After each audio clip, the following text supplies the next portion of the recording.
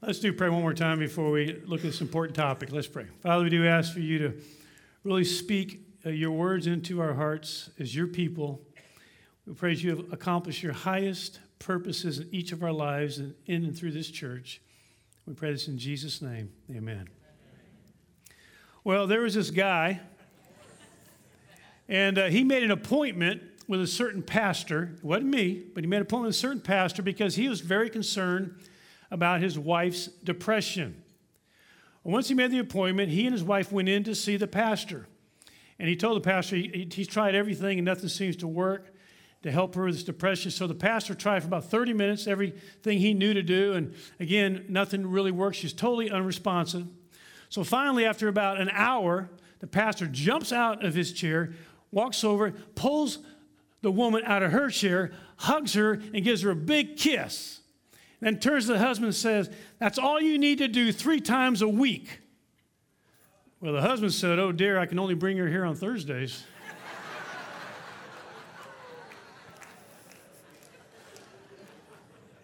Well, on this Valentine's week, I do want to interrupt our series and focus a bit on the importance of marriage and having a marriage the way God intended for us to have it. I want to begin by telling you a true story. There was a British couple, and they were going to be married on a yacht. They invited all their friends to come down, but they met with the chef beforehand to say what they wanted at their reception was they wanted to have mountains and mountains of prawns, shrimp-like little critters, prawns. Now, they had a very strong British accent, and so the cook did not really know for sure what they're saying, and he asked them again, "You sure you want that?" They said, "No matter what it takes, no matter how much money, no matter where you got to go to get them, we want mountains and mountains of prawns." So the cook said, "All right, that's what you want." So sure enough, they went out on the yacht, and the whole wedding party's out there, and they had the great wedding, and then it's time for the reception. Before they really released everybody to the reception, the groom grabbed a couple of his groomsmen and said, "I want to show you what we're going to eat." He was so excited. They ran down to the back of the boat where they had the ice sculpture and the flowers and all the decorations. And then he saw the containers, holding the big tubs that are holding the food. He runs over and grabs 2 of them and pulls the lid open and says, "Look what we're having to eat." And there it was. Prunes, mountains and mountains of prunes. Now he understands why the cook was a little bit confused. But I'm pretty sure the wedding got off to a running start.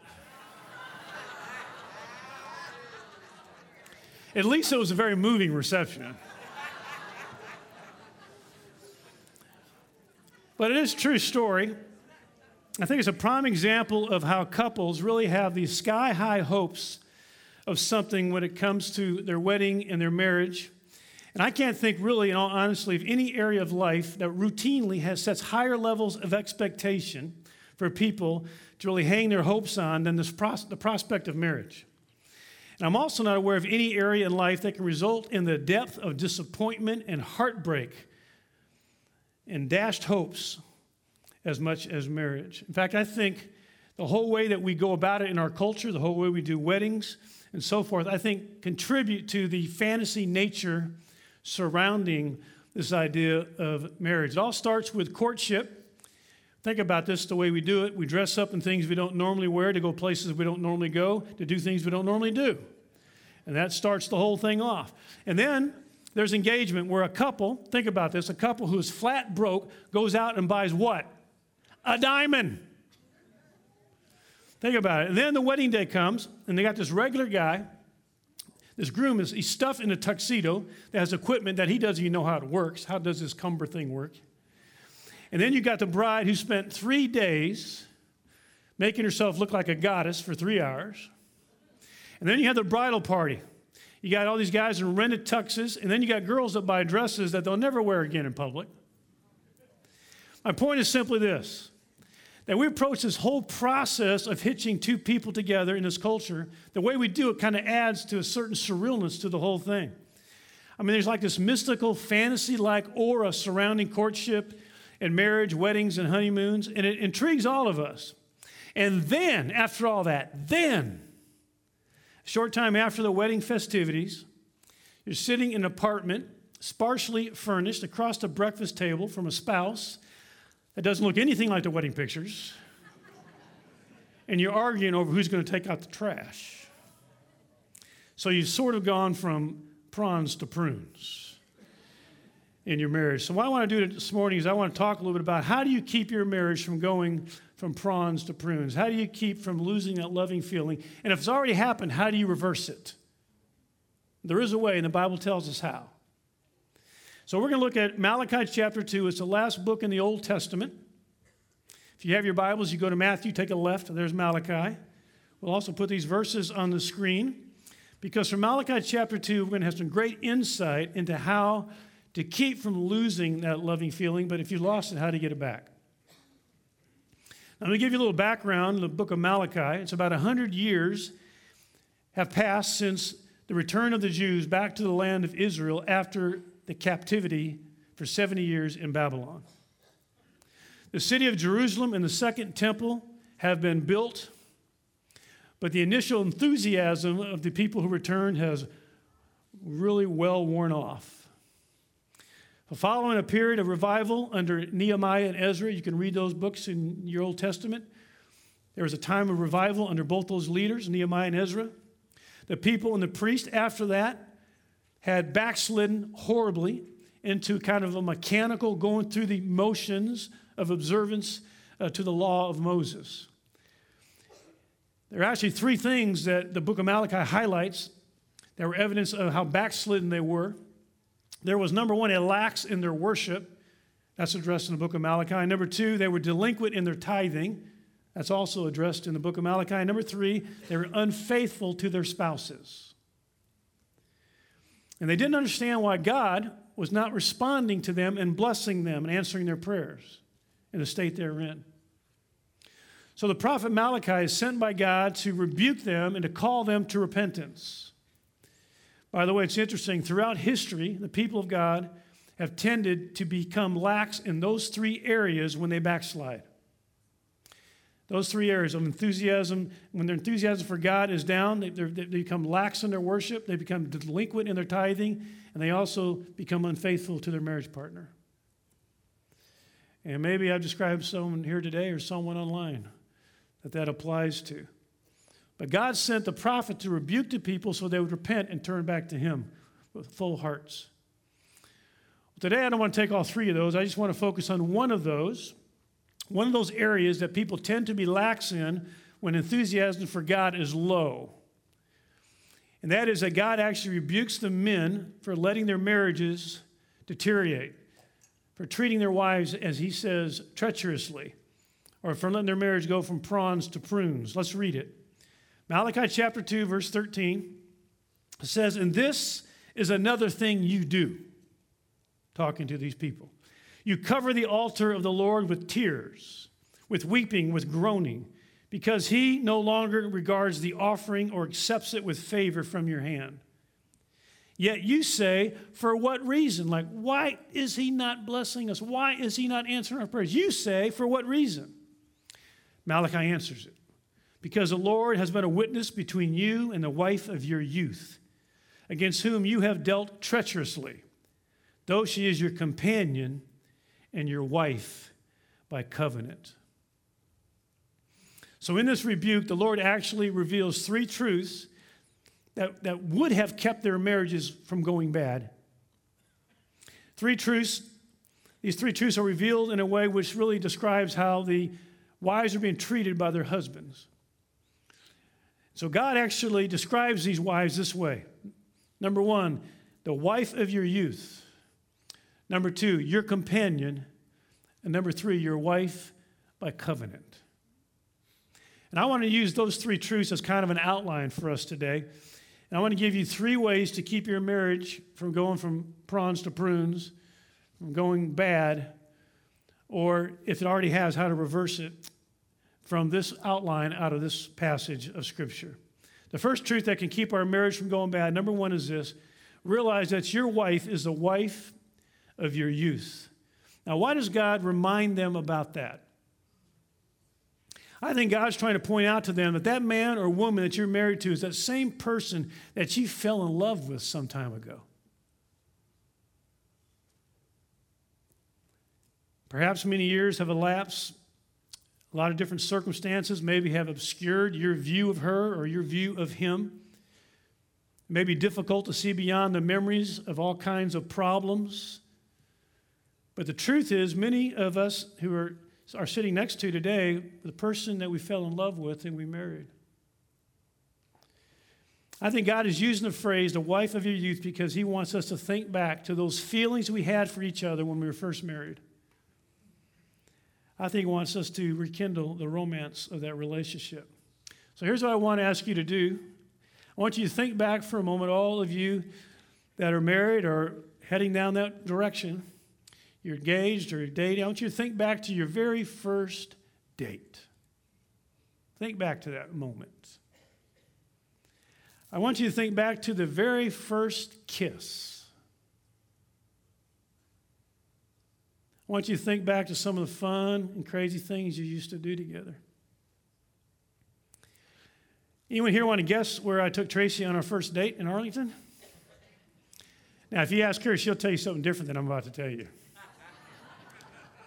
She'll tell you our first date was to Pit Grill. Pit Grill was a greasy spoon right there on Collins, close to Randall Mill. And I did take her there first, but it was a pre-date. It wasn't a date. I was kind of still checking around. Let me tell you the first real date. She'll tell you something different. Our first official date actually was pretty romantic. I had a friend of mine that was a single guy, lived in a house in Grand Prairie, and we had the whole thing set up. I told Tracy, I said, just be ready for me to pick you up this date, and I'm going to take you somewhere as a surprise. And so she's ready wearing this beautiful dress, and she just looks, like a knockout. And so I pick her up, and she says, where are we going? I said, it's a surprise. So then I pull into a neighborhood, and she's thinking, where is this crazy guy taking me? Some house. I pull up to the house, and so we come up, and my friend had cleared out his living room and had one table in the middle of the living room with a white tablecloth there and a candle lit. He had a fireplace going. And then he came and he showed up at the door with a tuxedo, and he faked a French accent. And he brings us in and sits us down. And then he goes and gets us steak dinners. And Tracy had told me beforehand, I said, what would be your perfect date? She said, if at the end of the date I could sit by the fireplace with popcorn and hot chocolate. So I had popcorn and hot chocolate by the fireplace. I mean, it was an awesome time. It really worked because later on she asked me to marry her.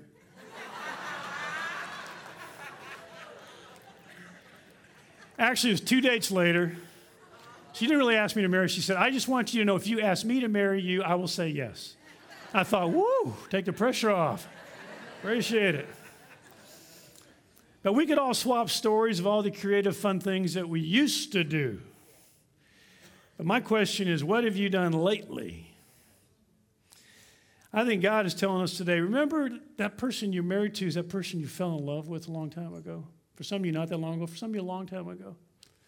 And go back and think about the things you did back then for a moment. Think about how creative you used to be. Jesus tells the church in Ephesus this. Revelation chapter 2, verse 4. He says, but I have this against you, that you have left your first love. Now, of course, he's talking about the first love they had with him, Jesus. They had actually grown cold in their relationship to Christ. So he tells them what to do about it. How do you get that back? He tells them in the next verse, how do you get that love experience back? He says in verse 5, Revelation 2:5, remember therefore from where you have fallen and repent and do the deeds you did at first. So he tells them, remember, repent, and redo. Remember, repent, and redo. That's how you get your love back. It's true in the spiritual realm. Some of us spiritually need to remember how it used to be when we were walking with white-hot passion for Christ. We need to remember that time, repent about the coldness of our hearts now, and then redo the things we did back then for spiritual revival. But I think this principle is also true in a marriage relationship. Remember, repent, and redo. Get that loving feeling back. Turn things around. Number one, remember. Remember what it used to be like when you were romantic and creative.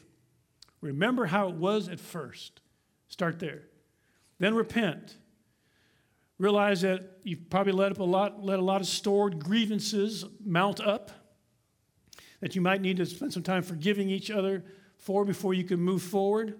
Apologize, reconcile, get back on track. Some of it might just be the pace of life caused you guys to drift away. Slow down, pull back together, repent, and then redo. Do the romantic things you used to do, and start today. And that leads us to the first challenge. Of these 3 points, I want to give you a challenge, kind of an assignment to do as couples.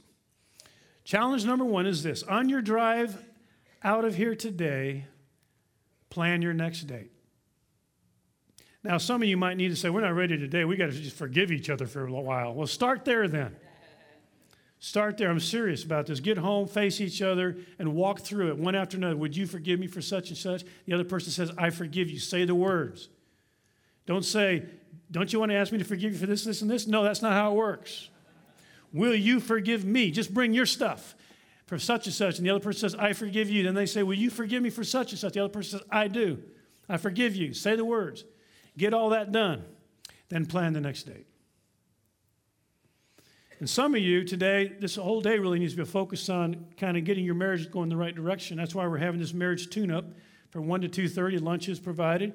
So after the service, you'll be able to go across to the gym, and you'll be able to be part of the marriage tune-up, where we really want to give a focus on this Valentine's week. This is a real focus on, we just want to see our marriages, all of our marriage strengthened here at Grace Community Church. So that's the first truth. The first truth is realize you're married to the wife of your youth, or think back to remembering the person that you're married to is the person you fell in love with. Now, some of you had some wrecked relationships in the past, and you're in a marriage right now. Whatever it is, on this marriage right now, get it going right. Walk under forgiveness for whatever's happened in the past and start right on this thing that you're connected to right now and make it right before God. And think back to those first moments when you fell in love. Start there. All right, number 2 is realize that you're married to your companion. Your companion. You didn't just marry your lover. You didn't marry your servant. You didn't marry your provider. You're married to your companion. These are God's words. Many of you today are sitting next to your partner. And God wants us to know that He intended marriage to be an experience in deep friendship. God's intention really is that the person we're married to would be our very best friend on planet Earth. And if that's not the case, that we would work toward making that happen. And again, I realize that men and women are so different in so many ways. In fact, I came across a book this week. Some of you might have read it. Here's the title of the book. The title of the book is Why Men Can Only Do One Thing at a Time and Why Women Never Stop Talking. That's the title of the book. I'm not making this up. But it's a book about the differences between men and women. And there's one quote in here I just want to read to you that I just thought was classic. It says this about the differences between men and women. It says, brain scan tests show that when a man's brain is in resting state, at least 70% of his electrical activity is shut down. Scans of women's brains show a level of 90% activity during the same state, confirming that women are constantly receiving and analyzing information from their environment. A woman knows her children's friends, their hopes, dreams, romances, secret fears, and what they're thinking and how they're feeling, and usually what mischief they're plotting. Men are just vaguely aware that there are some short people who happen to live in the same house.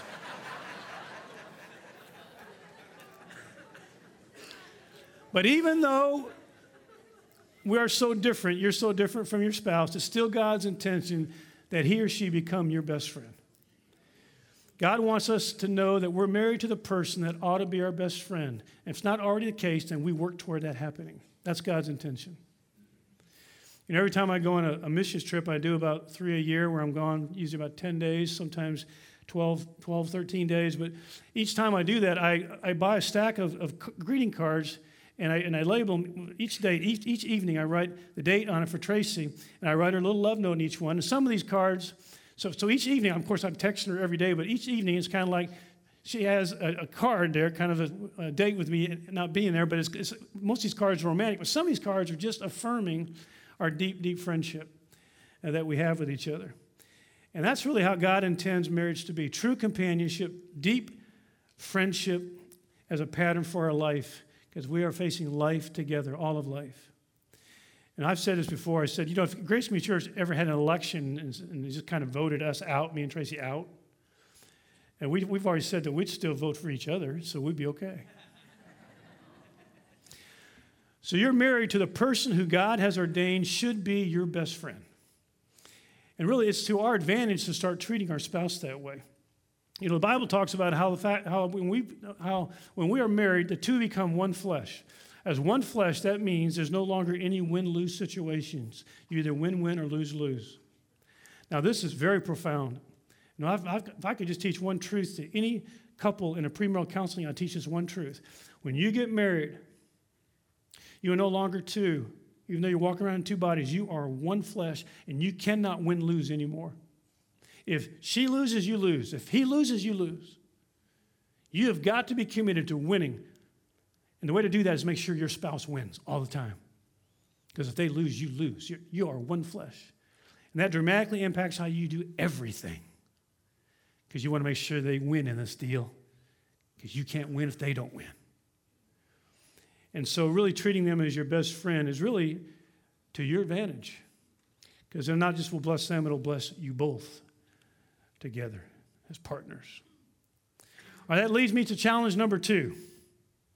Challenge number 2, these are assignments. You need to be taking these seriously, all you couples. Challenge number 2 is determine together one way in which you can strengthen your friendship or one way that you can better function as partners and teammates. So have this conversation today. Think of one way. What can we do that would strengthen our friendship? Think about it. Or what is something we could do that would better help us function as partners and teammates in life? Talk about it, and then do that. Okay, then there's a third truth that will keep our marriages from turning from prawns to prunes here. Number 3 is realize that you are married to your spouse by covenant. This is the word God uses. Your spouse by covenant. He says, your wife by covenant. See, God never intended for marriage to be a contract. God's intention is that we understand marriage to be a covenant. So here's the deal about a contract. If I think I've got a contract, then if they're not fulfilling their end of the deal, then I can think the contract's null and void, that I don't have to fulfill my end of the deal. But marriage is not a contract, not in God's eyes. It's a covenant. That means that you need to stay true to your commitment, even if your spouse is not staying true to theirs. That's how we live out a covenant. And I want to remind all you guys that are married here today that you made vows before Almighty God. And I just want to ask you, are you keeping your vows? Are you keeping them? It's amazing to me. I've talked to people so many times that are they're splitting up, they're heading for divorce, and I'll just look at them and say, you made a vow. You made a vow to God. You can't just walk out on this thing. But so many do. We have made vows to God. We have made a covenant that we need to keep, be committed to. And not just end this race as roommates, but end really growing in covenantal love. There's great power in this truth that you're married to your spouse by covenant. Great power in it. While imprisoned by the Nazis in Tegel Prison Cell 92, Dietrich Bonhoeffer wrote a beautiful sermon for a wedding that he hoped to be officiating at between his niece and one of his very good friends, but he never did get to do that. He was killed. But they found the sermon that he wrote for that wedding. And there's a line in that sermon that I think is so powerful and profound. I want to read it to you. The sermon that didn't get preached at a wedding. He was going to say this to his niece and his friend. Today you are young and very much in love, and you think that your love will sustain your marriage. It won't. But your marriage can sustain your love. See, realizing that you made a vow before God and realize that you're married to the spouse by covenant, that actually has power in it to sustain your love. I mean, when you realize, wait a second, I am in this thing. I am going to work through whatever happens because we have a covenant. That causes you to press through. That sustains your love. It causes you to do the hard work to bring the healing and the reconciliation and the forgiveness and come out the other side and pull your marriage back together. It's a powerful thing when you really believe that I've got a covenant and I'm not going to break it. Dr. Larry Bugan wrote a book entitled Love and Renewal.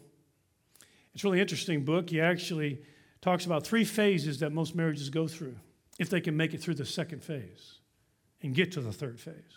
The 3 phases are, number 1 is he calls it the romantic love phase.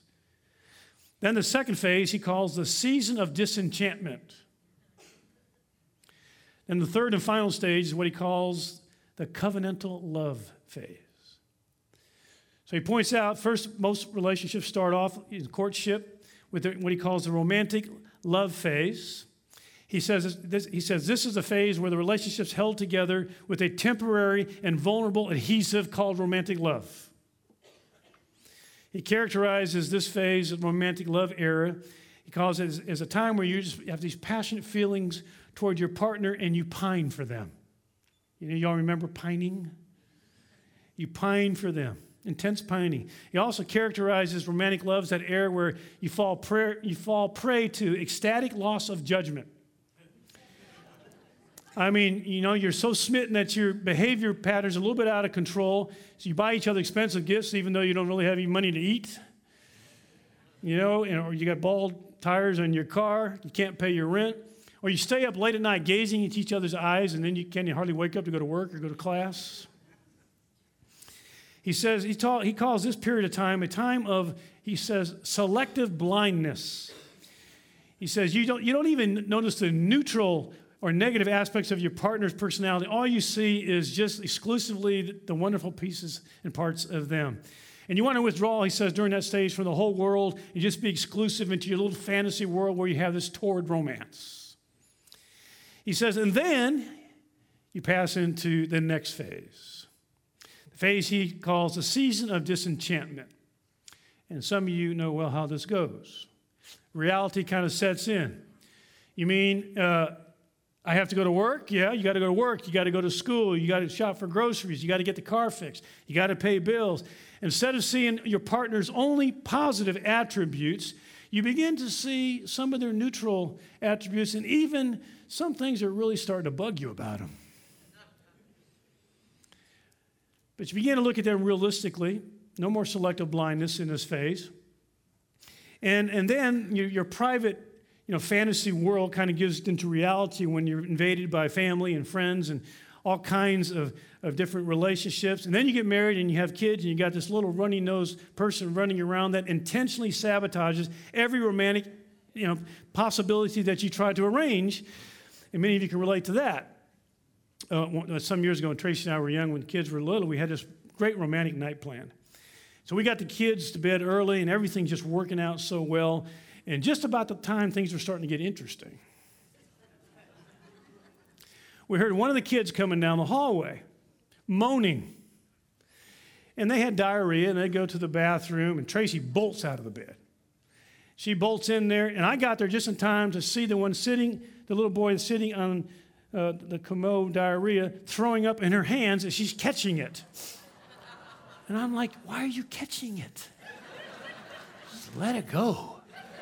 I mean, we're way past this. Anyway, we finally, needless to say, to put a serious damper on the evening. So we got him all cleaned up, we got him back in bed, and we kind of tried to get kind of back where we were, romantically speaking. And then we heard the second child coming down the hallway. Moaning, same thing. Then the third child, same thing. Well, Dr. Bugan would call that a season of disenchantment. But we have all kinds of things we go through where reality strikes in and life in marriage becomes difficult. And most marriages actually don't make it very well through that period of time of disenchantment. And that's where half of the marriages end in divorce because they don't get through that time. And I don't know if you know this is a statistic that not many people know about. The half that didn't get divorced, 70% of them wish they were married to somebody else. And so this is a period of disenchantment. And I want you to know, first of all, that it is normal. All marriages go through some level of it. What we need to do is grow through it to the final stage that Bugen calls the mature covenantal love stage. Let me talk a little bit about that. It's a stage where you do true intimacy and oneness. It's a stage where your marriage deepens as God intended it to. And there's really a time where you really learn each other's inner worlds. It's a time where you have a deep trust in each other, where you can say anything to them. You can say stuff to them you wouldn't say to anybody on planet Earth. And there's a sense in which they even can finish your thought and finish your sentences, and they still love you through it all. You learn to balance the needs and workloads in this relationship. You make sure that no one's feeling unappreciated or used. You're both partners. You make sure each other feels honored. You divide the workload evenly. You treat each other honorably, so forth. You learn how to ask for what you really need. You stop playing hide and seek and playing games. You just tell the truth to each other. And then you respond in this loving, relating way. That's this covenantal love stage that is the goal for all our marriages, to get to that place and to mature in that. And those marriages that have a high probability of really making it to the finish line happily are those marriages that really get to that covenantal love stage and grow in it. You know, that's what I want for my marriage. That's what I want for every marriage at Grace Community Church. I want us to finish together, and finish well. You know, it's amazing how we'll break our backs for the boss, we break our backs for neighbors, the kids, church leaders, parents, all the while our marriage is slowly fading. I think at some point, you know, husband and wife just need to say, time out, time out. What are we doing? What are we letting happen in this marriage? And have a hard conversation. The reality, you know, bosses will come and go, jobs will come and go, neighbors will come and go, kids will grow up and move out, hopefully, one day. But at the end of it, only two people are left standing in the ring, and that's the husband and wife doing life together. Doing exactly what God said they should do. Doing the whole race together from start to finish line, the way God designed marriages to function, as marathon marriages that finish in this covenantal love stage. I just encourage you, if you're going to compromise something, compromise other stuff. Don't compromise the marriage stuff. If you're going to lower the bar somewhere else, not in your marriage. Because I tell you what, you can rebuild all kinds of other stuff, but you lose that, you lose too big. You lose way too big. But I've noticed couples that really make it to the covenantal stage, they've established certain sacred practices and disciplines in their marriage relationship, activities that they do. They do daily or weekly, they do monthly, they do annually. No matter what, they will do these things. They're committed to it. And they'll tell the whole world to take a flying leap if they don't like it, because they're going to do these things, because they're going to make sure their marriage is strong and healthy. They want to make sure they're committed to finishing and finishing well together. And this is what we want for our marriages, all of our marriages. So that leads me to challenge number 3. The last challenge and last assignment. That is, talk about any other commitments or relationships that are taking a toll on your marriage, and determine how you can change that. Talk about any other commitments or relationships that are taking a toll on your marriage, and determine how you can change that. And make those hard choices, whatever, however, whenever. Make room for your marriage to thrive. Pay attention to it. Breathe life into it. Keep the investment high. And you'll be glad that you did someday. In closing, I want to tell you a scene that just never will go away in my mind. And I think it's really blessed me and helped and strengthened me. There was a time some years ago, and those of you that are about my age and older remember this, you might have seen it on TV. It was when Billy and Ruth Graham were invited to Washington, D.C. to receive the Congressional Gold Medal of Honor.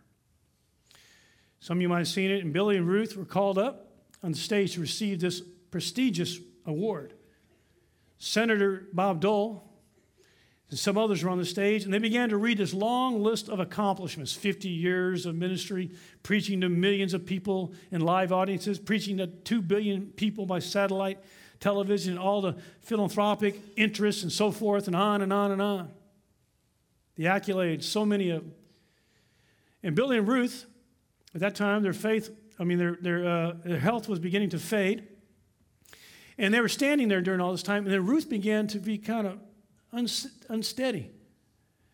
And then Billy reached over to kind of hold her up, and And Vice President Al Gore at the time runs up and puts a chair behind her, and they sit her down. And then he went on with all the accolades. And as I continue with all the accolades about Billy and Ruth Graham, Billy has tuned out everything but Ruth. And he is patting her by the arm, and he's saying, "You okay?" And he's focused, and here they are. I mean, the things that people gave their whole life for, all the accolades, all the glory, and he has tuned it all out for her. And he is fawning over her. And I thought, when I saw it, I thought, oh, there's a wise man. There's a man who's figured out what really matters. Everything else comes and goes. Positions come and go, possessions come and go, accolades come and go, trophies, medals, they come and go. Even parents and children come and go. But at the end of the day, at the end of a long life, what matters most is who you love and who loves you. And at the top of the list is your spouse. May we never forget that. And the way that we do, how do we do this? How do we live out this light that we just talked about, these three challenges? How do we really walk out this guideline for the kind of marriage that God wants us to have? Well, we can't do it without the filling of the Holy Spirit. In fact, that's what Malachi goes on to say in the next verse. See, the next thing that God says to the prophet Malachi, to those who were treating their spouses wrongly, he says this, Malachi 2:15, he says, "But not one has done so, not one has treated their spouse treacherously, wrongly. Not one has done so who has a remnant of the Spirit." So it takes being Spirit-filled to keep romance in your marriage. It takes being Spirit-filled to make your spouse your best friend. It takes being Spirit-filled to never forget that you're married to your spouse by covenant, not contract. And it takes being Spirit-filled to keep your vows that you made before Almighty God. And that's how we want to close. We want to close by just asking God to do that for all of us, for all of our marriages. Let's stand, if you would, please. Let's stand together and pray. Father, we just want to confess that none of us have done this thing right. None of us have got it all right.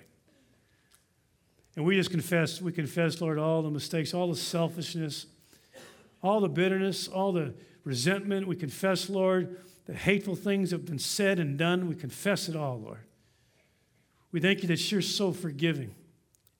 Would you just cleanse us now? You said if we confess our sins, you're faithful and just to forgive us of our sins and cleanse us from all unrighteousness. So just cleanse us, Lord. Cleanse every marriage relationship here, Lord. And we pray you pour out your Holy Spirit on every relationship here, every married relationship. Pour out your Spirit.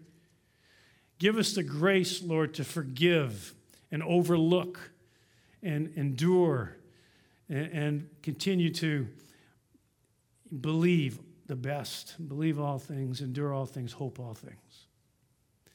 Lord, fill us with your Spirit, Lord, to just supernaturally love, joy, peace. And give us that kind of love for each other that is patient and kind.